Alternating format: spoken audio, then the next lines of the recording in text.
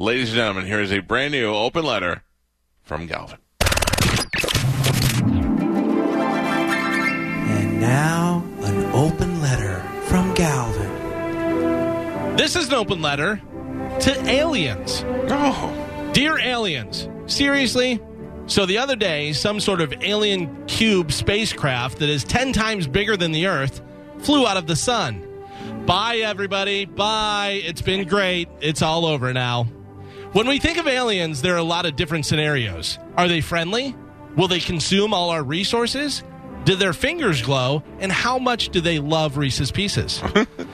Think about all the different movies we've seen and how different the aliens and the alien spaceships have looked. In Independence Day, the ships are big and they're hovering over Earth. But what they don't know is that we have a cocky black dude that went to MIT and is super pissed off because not only did he have to move from Philly to Bel Air, but his wife recently cheated on him and he has nothing to lose. But if that spaceship is 10 times the size of our planet, that's a wrap, people. Shut it down.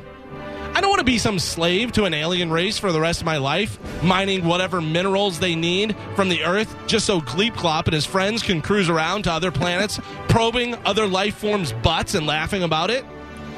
Can we talk, can we even talk or reason with these aliens? Sure, if they look like the human nerd aliens from Galaxy Quest, if they roll out of the ship, we'll be like, hey, let's be friends. But if it's the alien from Alien comes walking out all wet and slimy, roaring like some sort of otherly world beast, who's walking up to shake hands with that? Greetings and salutations. Chomp, chomp, chomp. And here's the other thing. What's with our butts that you're so fascinated by? If aliens are gay, that's fine. We have a bunch of gay people here.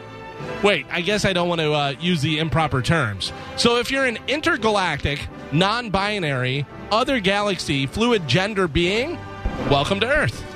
By the way, you'd get a lot further doing some space slurping rather than that uncomfortable and shameful probing. And maybe send that chick with the 3 boobies from Total Recall instead of that giant cockroach guy from Men in Black. Just a thought. I'm Galvin from The Mike Kelta Show, and this has been an open letter to aliens. A couple of things. Why the butt? Yeah. It's easier. For the ones who work hard to ensure their crew can always go the extra mile, and the ones who get in early so everyone can go home on time, there's Grainger, offering professional-grade supplies backed by product experts so you can quickly and easily find what you need. Plus, you can count on access to a committed team ready to go the extra mile for you. Call, click Grainger.com, or just stop by. Grainger, for the ones who get it done.